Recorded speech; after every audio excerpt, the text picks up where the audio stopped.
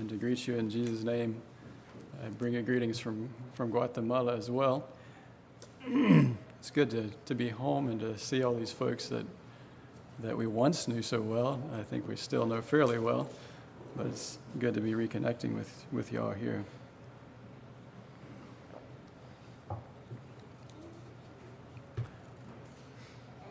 Really appreciated the different things that were shared so far and the songs that we've sung.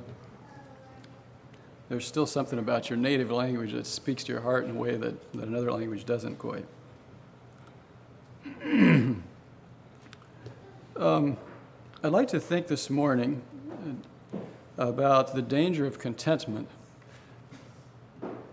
And maybe it's not quite properly titled, but I kind of liked it because it's a word we usually think of as a positive one. The danger of contentment, or maybe we could say a holy dissatisfaction. And what I'm thinking about is the danger of becoming comfortable with where we are. And we kind of touched on this several times this morning already,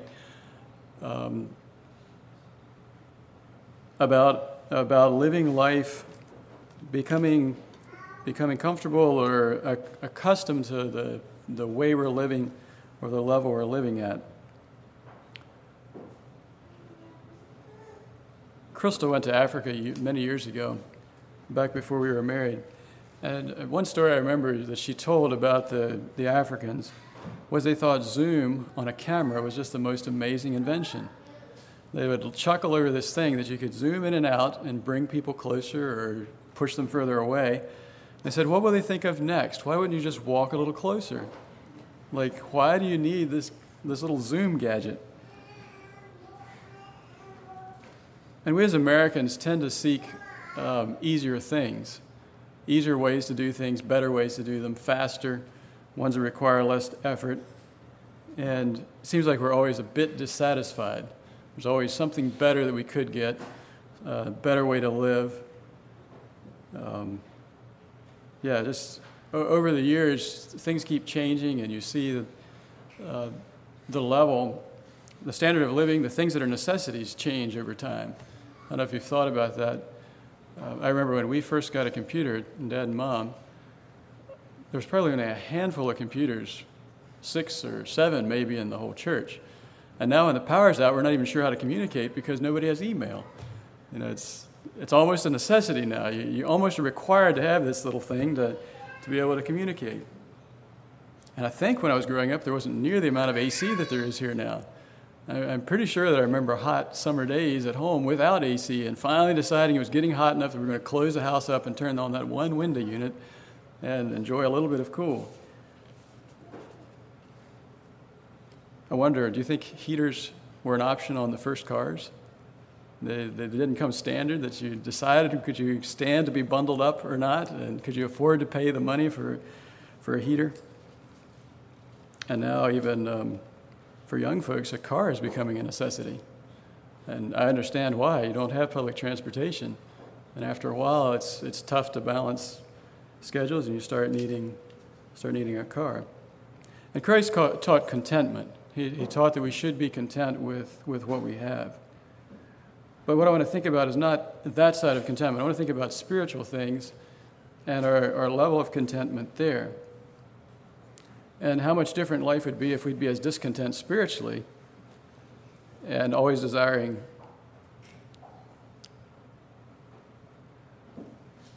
a better level spiritually rather than just a better level physically. So the question for us is, what is it that satisfies us? What satisfies you and what satisfies me? I ran into a quote by a man, let's see here, I don't have his, Sir James Mackintosh. He was a Scottish statesman, supposedly. I don't really know much about him. I did look him up on Wikipedia just to see a little about this man.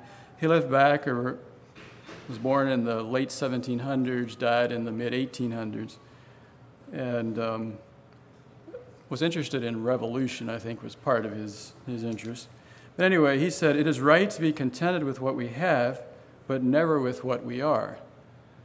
And I'm sure he was talking about the idea of freedom and of liberty and of changing things. That was more his focus probably than his spiritual life.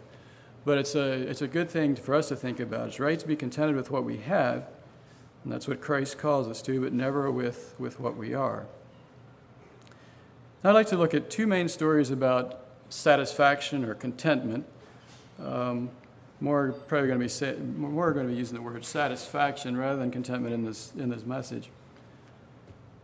I'm assuming that here I go till close to noon, roughly. I hope I can either have enough material or cut enough material or something to end up about there. I'd like to look at Luke 12. This is a story of the rich fool. Beginning at verse 13. Christ here is teaching about the danger of wealth. And all through this chapter, especially from this point on, he talks about different things about wealth and physical things, not needing to worry. Talks about where our treasure is, there will our heart be also. Different things in this chapter about wealth. But I'd like us to look here at the story of the rich fool. Start at verse 13 and we'll read down through verse 21. And one of the company said unto him, Master, speak to my brother, that he divide the inheritance with me. And he said unto him, Man, who made me a judge or a divider over you? And he said unto them, Take heed and beware of covetousness, for a man's life consisteth not in the abundance of the things which he possesseth. And he spake a parable unto them, saying, The ground of a certain rich man brought forth plentifully. And he thought within himself, saying, What shall I do? Because I have no room where to bestow my fruits. And he said, This will I do. I'll pull down my barns and build greater, and there will I bestow all my fruits and my goods. And I will say to my soul, Soul, thou hast much goods laid up for many years. Take thine ease, eat, drink, and be merry. But God said unto him, Thou fool, this night thy soul shall be required of thee. Then who shall those things be which thou hast provided? So is he that layeth up treasure for himself, and is not rich toward God. We'll stop there. Christ continues on talking about not needing to worry and how he will provide. But what we're going to look at mainly is this story of this rich fool. And I know that the main teaching here is Christ is warning us about wealth. He says in verse 15, Take heed and beware of covetousness. Where we shouldn't be concerned about heaping things up because life isn't in the abundance of things. And in some ways, this man doesn't seem all that foolish by today's standards. He was thinking about retirement. Sort of the idea you get here. He has plenty, and so now he can kick back and he doesn't have to work. And isn't that what we all here were supposed to be doing, is saving up for retirement?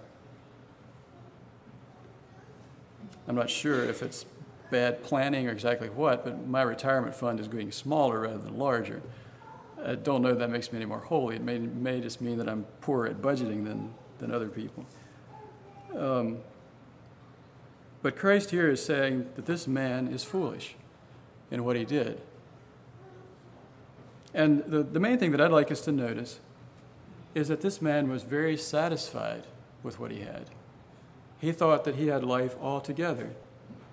And I'm not sure why. It'd be interesting to try to study. I didn't dig into it. Why he addresses his soul.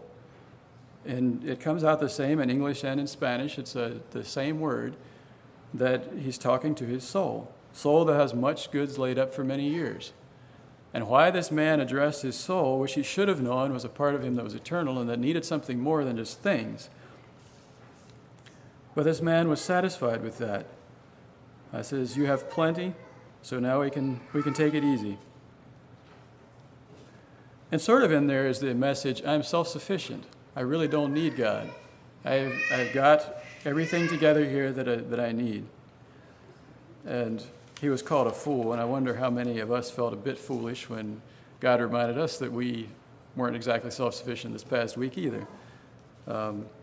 Hopefully we aren't at his shape, but God's reminded a bunch of people that doesn't matter how good your contingency plan is, there are things that God still has his control over that we don't. So the question is, are we fools in the sense that this man was? And this is where I want us to think about discontent. This man was contented. He was satisfied with nothing more than barns full of stuff, and he thought that would be sufficient for him. He was aiming too low. He could have wished for a lot more. He could have done a lot more with his stuff instead of just heaping it up. It's pretty easy for us to be in that same shape. And I know I come from Guatemala, and the standard of living is much lower than it is here. Same point, I'm living at a much higher standard of living than many of the people around me. So the question is just as applicable to me as it is to the rest of you here. Am I aiming too low as well? You know, this fool, as rich as he thought he was not really that rich a man. The poorest Chinese Christian in prison without food was a whole lot richer than this man was. When you look at the grand scheme of things, he was a very poor man. Now, I don't want this message is not all about riches. I want to look at some other things as well. The problem with the fool here was that he was not rich towards God. Verse 21 says that, so is he that layeth up treasure for himself and is not rich towards God. I don't think Christ was necessarily condemning the man because of the stuff that he had, but because of his use of it and his attitude towards it. I was trying online to find a list of all the countries in the world and their average income, just for curiosity's sake, to see where we rank. And I couldn't find a complete list. All I could find was like the top 25 or something. Amazingly enough, we are number 2 instead of number 1. I was pretty sure it'd be number 1. We are number 2. Luxembourg is ahead of us. I know nothing about Luxembourg. I didn't bother looking it up. I think they were $100 more per capita ahead of us. It was a very small amount.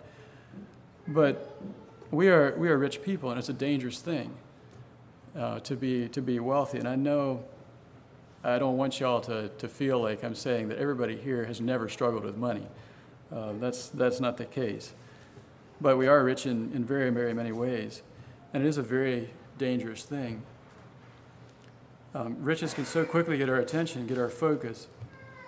And I think it's one of the things I've always appreciated about growing up in Gladys was that we weren't just the richest. We didn't have the best of everything. And I think we're getting richer. I think I see this place getting richer. And that's not necessarily a bad thing, but it is something we have to watch. Like Christ said later on in this passage, he said, "Where your treasure is, there will your heart be also." And in verse 15, beware of covetousness. Somewhere, I didn't look the verse up, but in the Old Testament, there's somewhere that it says something about that prosperity brings leanness of soul. I don't remember where that quote is, and I didn't go searching for it. Are we satisfied with physical things? That's the question here. Is our focus so much on physical things that we become satisfied with that, and we feel like we've got life all together when we've got physical things taken care of? If you want some time to do a little study, maybe we should even turn to Luke 6 here. But if you sometimes want to do a little study, if you have Power Bible or something you can search with, or you can use Strong's, look up the use of the word rich in the New Testament, and look up the use of the word poor, and see what the connotation is. It's kind of scary. The connotation of rich tends to be negative. It's not always negative, but it tends to be negative. The connotation of poor is almost always positive, whether it's talking about spirit or possessions. And there's not a huge number of uses of the word, but of those two words, but it is interesting to look at it. Here in Luke 6, verse 20, Christ said, "Blessed be ye poor, for yours is the kingdom of heaven." And then if you jump down to verse 24, "Woe unto you that are rich, for you have received your consolation." And remember the story of the rich fool. It's not just that he had riches, but Christ here in Luke 6 he's talking about poor, and there's no mention either in English or Spanish of poor in spirit, like there is in Matthew. And then he just talks directly to the rich here as well.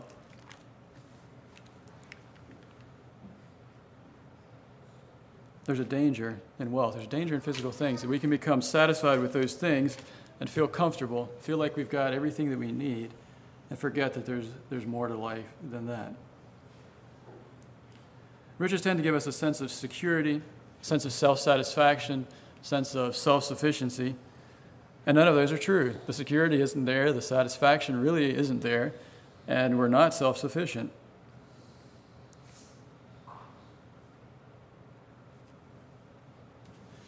Somebody read this morning, I don't remember if it was in Sunday school or where, the verse that said you can't serve God and mammon. I think it was Delvin in Sunday school maybe read that no man can serve two masters.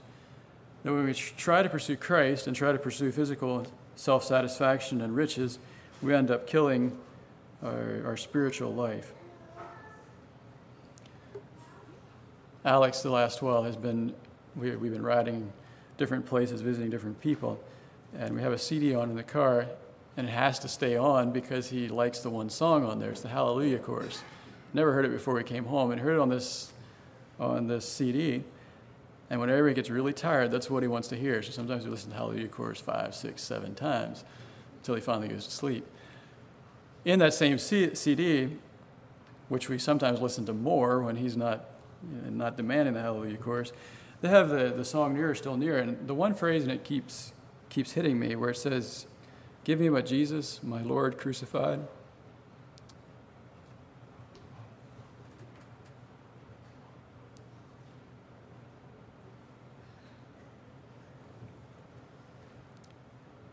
Somehow hearing things in English keeps hitting my heart.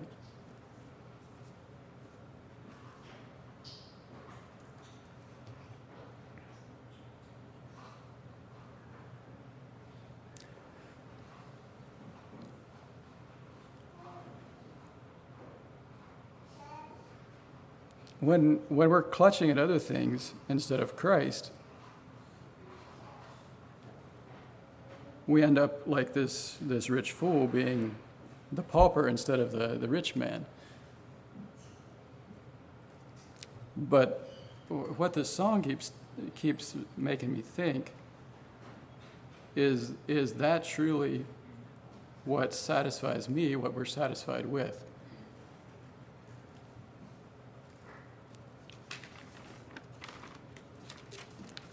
Would we really be satisfied with nothing more than Christ?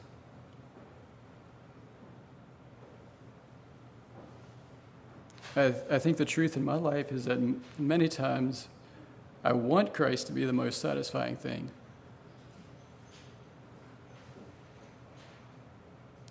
And yet at the same time, there's many things that I complain about when I don't have them, or there's many things that I would really think would be nice to have, or things that would make life better.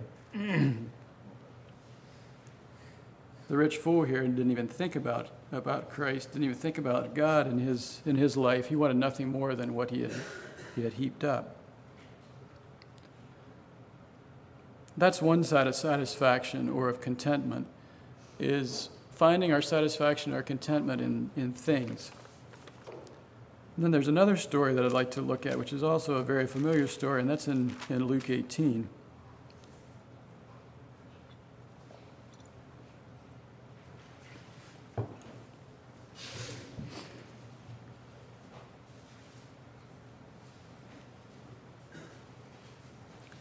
And maybe this satisfaction is even a little more scary than being satisfied with physical things, because it's a little more, what's the word? It's a little tougher to identify in ourselves. It's a little easier for it to sneak up on us. In Luke 18 and verse 9, we have the story of the Pharisee and the publican. And this is also just a parable of Jesus. For everyone that exalteth himself shall be abased, and he that humbleth himself shall be exalted. Here we have a man who, well, first of all, in verse 9, we should notice that Christ had a purpose with his story here. He had it aimed at somebody, and that was people who trusted in themselves that they were righteous. People that felt like they had everything together. self-satisfaction, confidence that I am on the right road, I'm doing the right things, and I've got it all together. And what's scary about it is that we do want to be on the right road, and we do want to be doing the right things. We do want to at least be enough together that we're heading towards heaven. But there was something wrong with this man in that he felt like he had achieved a certain level, and this achievement of this level was what was saving him. If you look at the Pharisee and you compare him with the publican, Pharisee in verse 11 and verse 12, over and over, he talks about himself. I thank thee. I am not as other men. I fast. I give tithes. And the publican, his focus was on God. He mentions himself as a sinner, but you more see him focused on God and what God can do for him rather than what he was doing. And the truth of the matter is, there was two men there that were very, very poor. Both of them were poor men spiritually. Maybe the only difference was that one recognized it and the other one didn't. The publican knew that he was a needy man. Quite likely, he was not such a good man. Typically, publicans were looked down upon, that they were cheats, and that they were thieves, and that they did things wrongly. But he recognized his need. Santa Rosita and Naranjo are in lowlands. They're a pretty low area. We're in the kind of down at the base of the Yucatan. Yucatan divides the Gulf of Mexico from the Caribbean. And we're, I guess, sort of on the edge of where it starts sloping off. And it's just miles and miles and miles and miles of lowlands. And in those lowlands, there's a lot of marshes. In those marshes and swamps, there are places where it is very stinky. You go tromping around, you get into stinky mud and stinky water and just smelly places. And I have to think of that when I think about us and growth. The water in those places is stagnant and it stinks. And when we stop growing, when we get satisfied with where we are in our Christian lives and we stop growing, we start stinking as well. Maybe not quite as quickly and quite as obviously, but stagnation is something that stinks. And this Pharisee was pretty stinky. Christ talked about Pharisees different times, and he recognized that they were people that were stagnant. The song that Dad led, Hallelujah, What a Savior, talks about that we are ruined sinners. I don't know if you noticed that I think it was in the first verse there. It says that we are ruined sinners. The Son of God came to redeem ruined sinners. Christ also had the encounter with the rich young ruler at one point. And the rich young ruler kind of said the same thing as this Pharisee. When Christ started asking him about his life, he said, yep, I've done all those things. He had this list. He knew what all he'd accomplished. But when it came right down to it, the things that were most costly to him, he wasn't able to give up. He was trusting, just like this Pharisee, trusting in himself, trusting in what he had done and in his level of spirituality.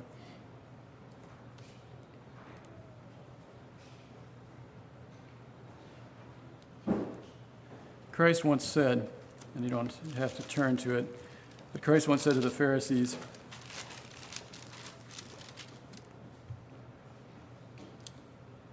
he was talking to them about how he was coming to blind some that were seeing and to make the blind see. And the Pharisees said, are we blind too? And Christ said to them, if you were blind, you would have no sin. But now you say we see, therefore your sin remaineth. And it seems to me what Christ was saying there is that because they thought they had it all together, because they thought they understood everything and were confident that they were good, that actually was their sin.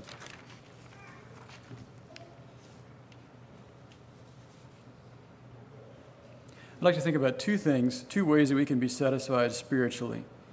And again, we're talking about a danger here. I think Christ wants us to be satisfied in our relationship with him, in that there is a satisfaction and joy that flows from him. It's not that we have to be constantly feeling like we're failures or dissatisfied with life, But yet there should be a yearning for something more in our relationship, a yearning for continued growth. Two things I think we can be satisfied with in a dangerous way spiritually. One is just our level of spiritual growth, and that's kind of been what we've talked about up to now with this Pharisee and the publican.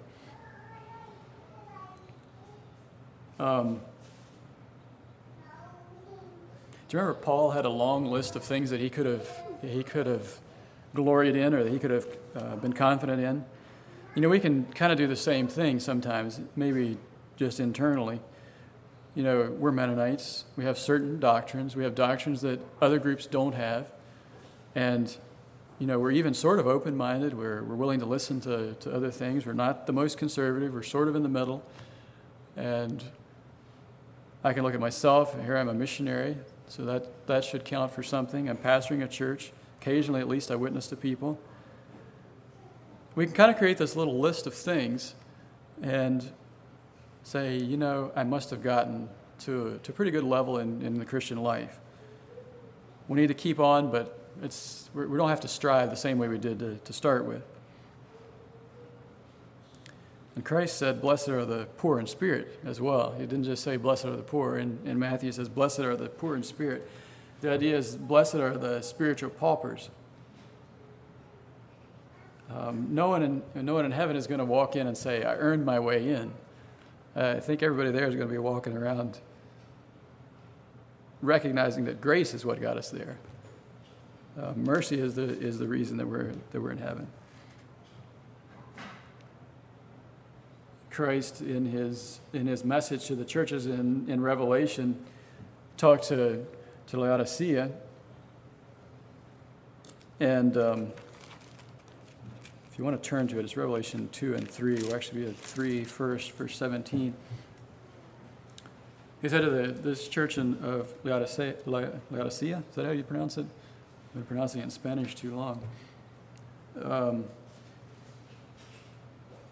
Because thou sayest, I am rich and increased with goods and have need of nothing, and knowest not that thou art wretched and miserable and poor and blind and naked. They thought they were rich. They thought they didn't need anything, and instead they were in poverty. Wretched, miserable, poor, blind, and naked. And how sad that they were in that state and didn't even realize that that's the state they were in. And then if you go back to chapter 2 and verse 9, he's talking to the church in Smyrna. I know thy works in tribulation and poverty, but thou art rich. A completely different type of church there. I'm assuming he's saying that their poverty, that they were poor physically, but that they were rich spiritually. I think that's what Christ is saying there. The danger of being satisfied with where we're at.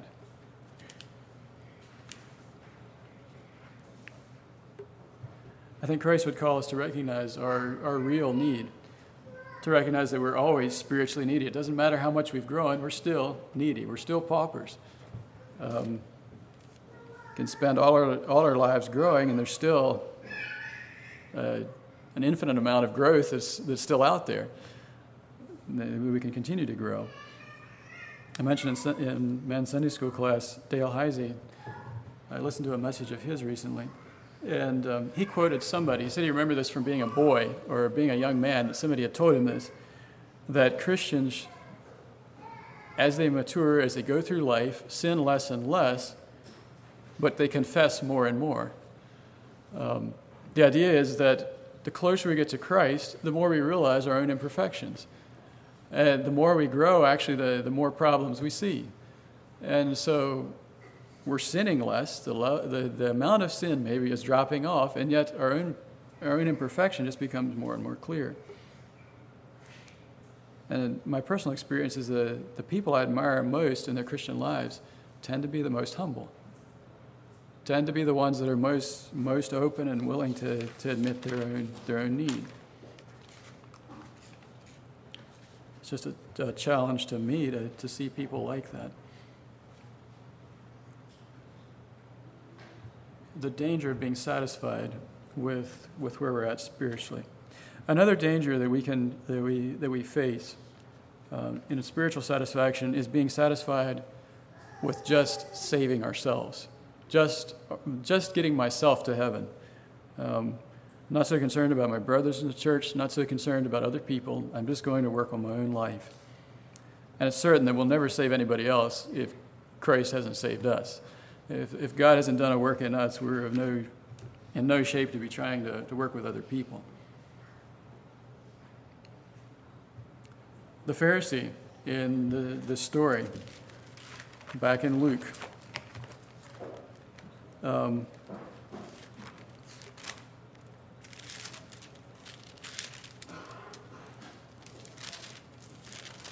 was not at all thinking about this publican that was standing there beside him. He was not thinking about somehow trying to help this man. He was only looking at his own life.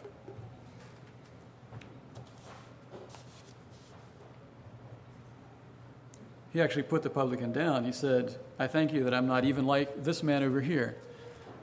No concern, no care for that man at all.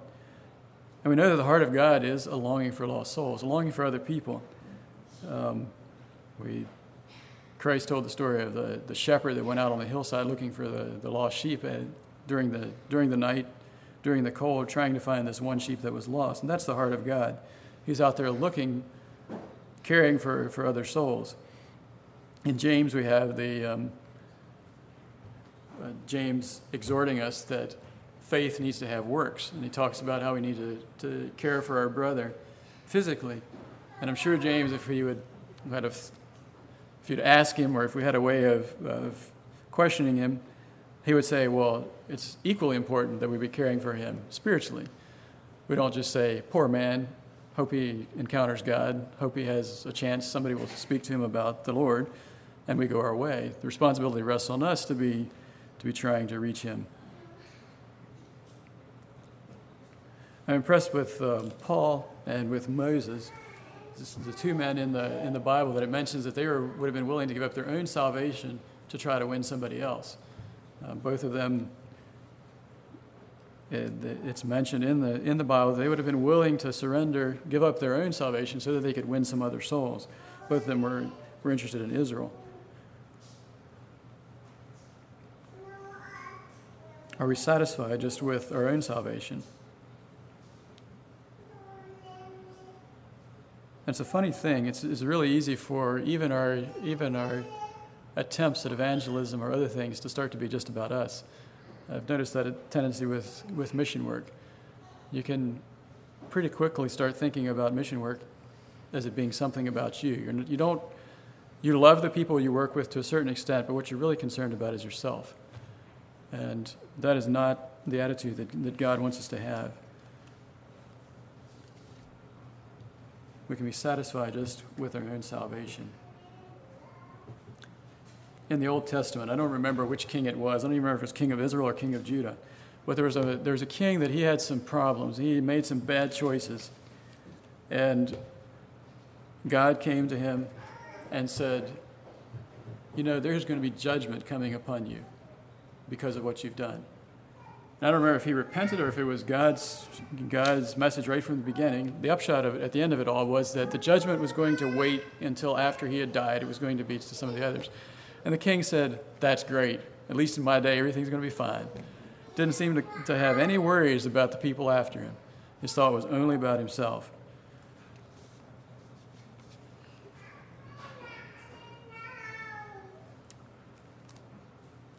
We should be wrapping up here, and I still have a little bit to talk about. I'd like to look at Philippians 3. Paul's example here, I think, is a good example of somebody who had a holy dissatisfaction. He wasn't satisfied with his level of Christianity. Not that he felt like he was a lost person or anything, but he was desiring more, striving after more. Philippians 3, and let's start at the end of verse 8. He says, that I may win Christ and be found in him, not having my own righteousness, which is of the law, but that which is through the faith of Christ, the righteousness which is of God by faith, that I may know him and the power of his resurrection, and the fellowship of his sufferings, being made conformable unto his death, if by any means I might attain unto the resurrection of the dead, not as though I had already attained, either were already perfect. But I follow after, if that I may apprehend that for which I am also apprehended of Christ Jesus. Brethren, I count not myself to have apprehended.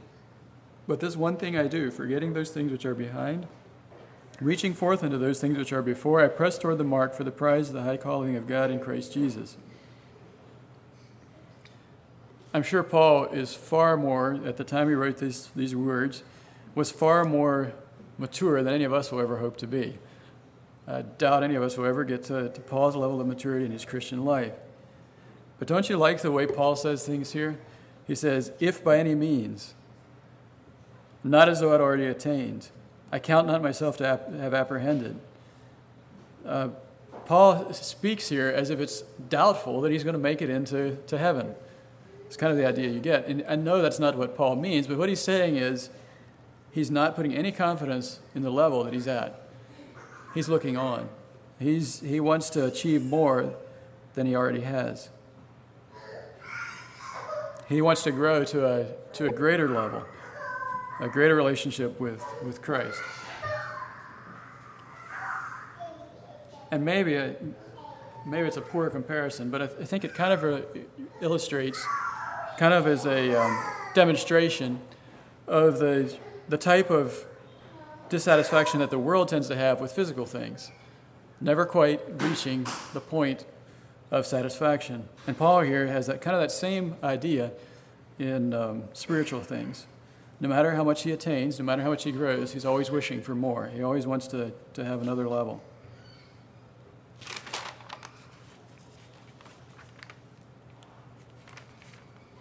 It reminds me of, I don't know if any of you have read C.S. Lewis's Chronicles of Narnia.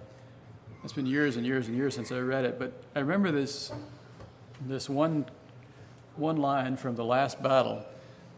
It was in the last battle. It's sort of like a scene at the end of the world idea, and then there's actually a picture of heaven afterwards of C.S. Lewis's idea of heaven, and in this, heaven was this place that they could go further in and further up. I think that was the phrase, further up and further in.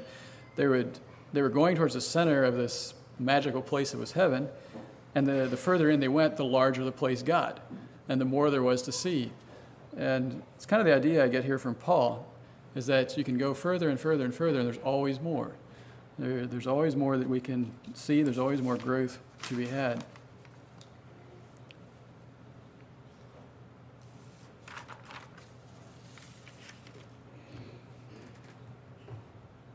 Just quickly, satisfaction, spiritual satisfaction or satisfaction with physical things, what it does to us, it blinds us to our own need. And that is one of the biggest dangers of it. We don't realize the need that we have. The rich fool was happy because he had things. He didn't realize his own need. The Pharisee was happy because he was at a spiritual level. He had attained something, and so he didn't think he had need. And both of them were very, very needy. It's the problem with being satisfied with where we're at. And God really doesn't want perfect people. He just wants people that are willing to trust in Him. He wants imperfect people, even paupers, that are willing to lean on Him and trust in Him instead of being confident in themselves. Satisfaction also gets our eyes on ourselves instead of on Christ. In any of the cases that we talked about, they were looking at themselves instead of looking at God. And then the third thing that satisfaction does is that it destroys our desire for growth. If we feel like we've reached the level, then why grow? We're already there. We don't need to continue on.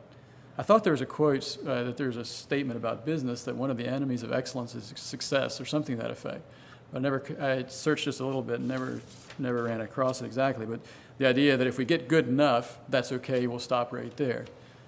And that's sort of the idea here with spiritual things as well.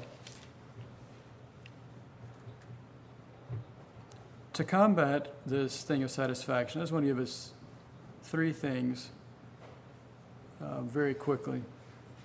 The first off is love for Christ. I think somebody that genuinely loves Christ and genuinely is seeking Him doesn't really have to to be too concerned about becoming satisfied at some level. I think love for Christ will make us dissatisfied with the rest of life, and will keep us seeking Him.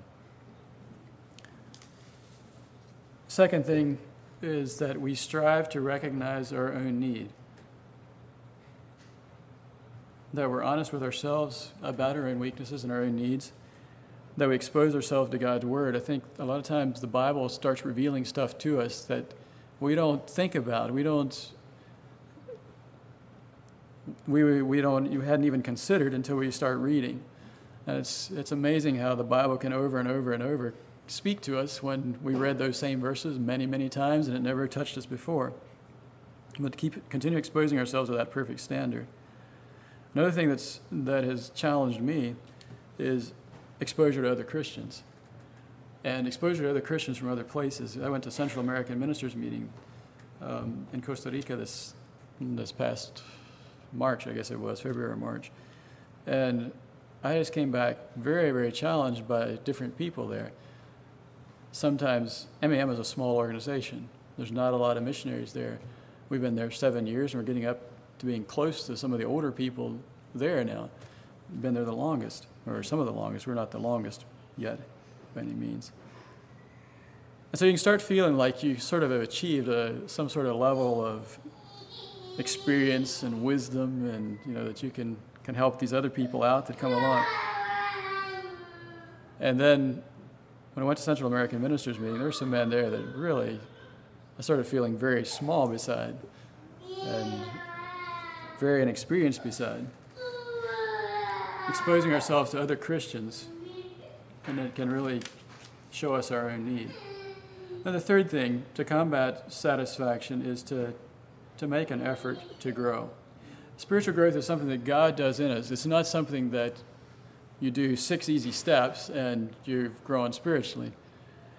Same time, I think sometimes for us it's too easy to say that's something nebulous, that it just has to happen, and so there's not really much we can do about it. The rich fool was investing physically, and I think we can invest spiritually. And there's very practical ways you can invest spiritually and reap benefits. Take time fasting. Take time in memorization.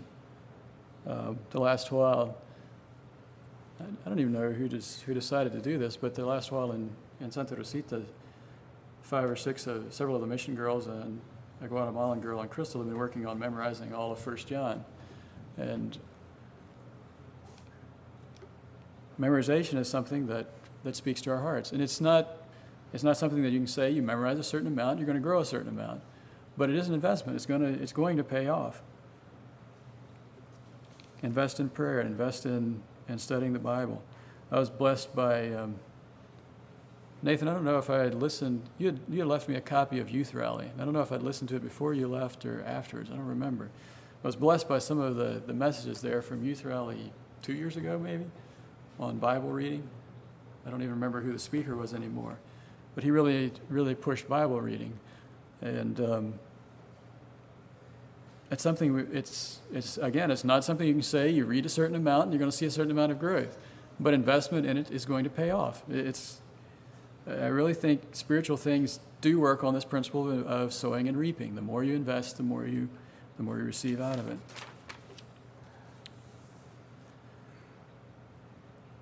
I just want to challenge us that we be people that aren't content, aren't satisfied with where we're at spiritually. Not that we're always complaining and always griping and always feeling like we're failures, but at the same time that we be honest about who we are and where we are and striving for more. Again, that quote from this James McIntosh was, "It is right to be content with what we have, never with what we are." In those swamps in Santa Rosita, or around Santa Rosita, there's these pools of stagnant water. But the other day, Crystal and I were coming downriver, and we knew there was a little creek that came out of the swamp, and we've gone past it time after time, years and years. We've seen this creek, and we've never gone down it. Finally decided we were going to go down this little creek a ways and see what it was like. And, the swamp has these pools of stagnant water in it places. Start down this creek, and at the very entrance, there was somebody that stuck a stick in, just a small stick, and you could see it was moving. And you get in further, and you realize there's quite a bit of flow coming out of this little creek. Got in just 8 feet or so, and all of a sudden it's crystal clear. See right down to the bottom, it was swamp mud on the bottom, but it was perfectly clear water. And further back in, we went in, I don't know, 300 or 400 yards maybe. And further back in, there was a spot where water was just, you could see it rippling the top of the water. Had to be a spring right underneath. It was just pushing water up. A little further, there was water coming out of the side of this swamp. I don't understand how it works. It would be interesting to know geologically how this is that water at swamp level can all of a sudden come boiling out of the ground. Right in the middle of this swamp with stagnant water, there was something was connected to a source that was producing something clear and beautiful and perfect. And there was movement there. That's what was keeping it all clean, the pressure coming out. And I think that something we can apply to our lives is that God wants movement. He wants growth. He wants life in us. And that's what creates the beauty. The water can be stagnant or the water can be beautiful, and it comes from being connected to the source and the growth and the flow through us. Thanks for your time. I'm sorry I went just a bit over. I think Gerald is going to close after a song. Is that right? Yeah.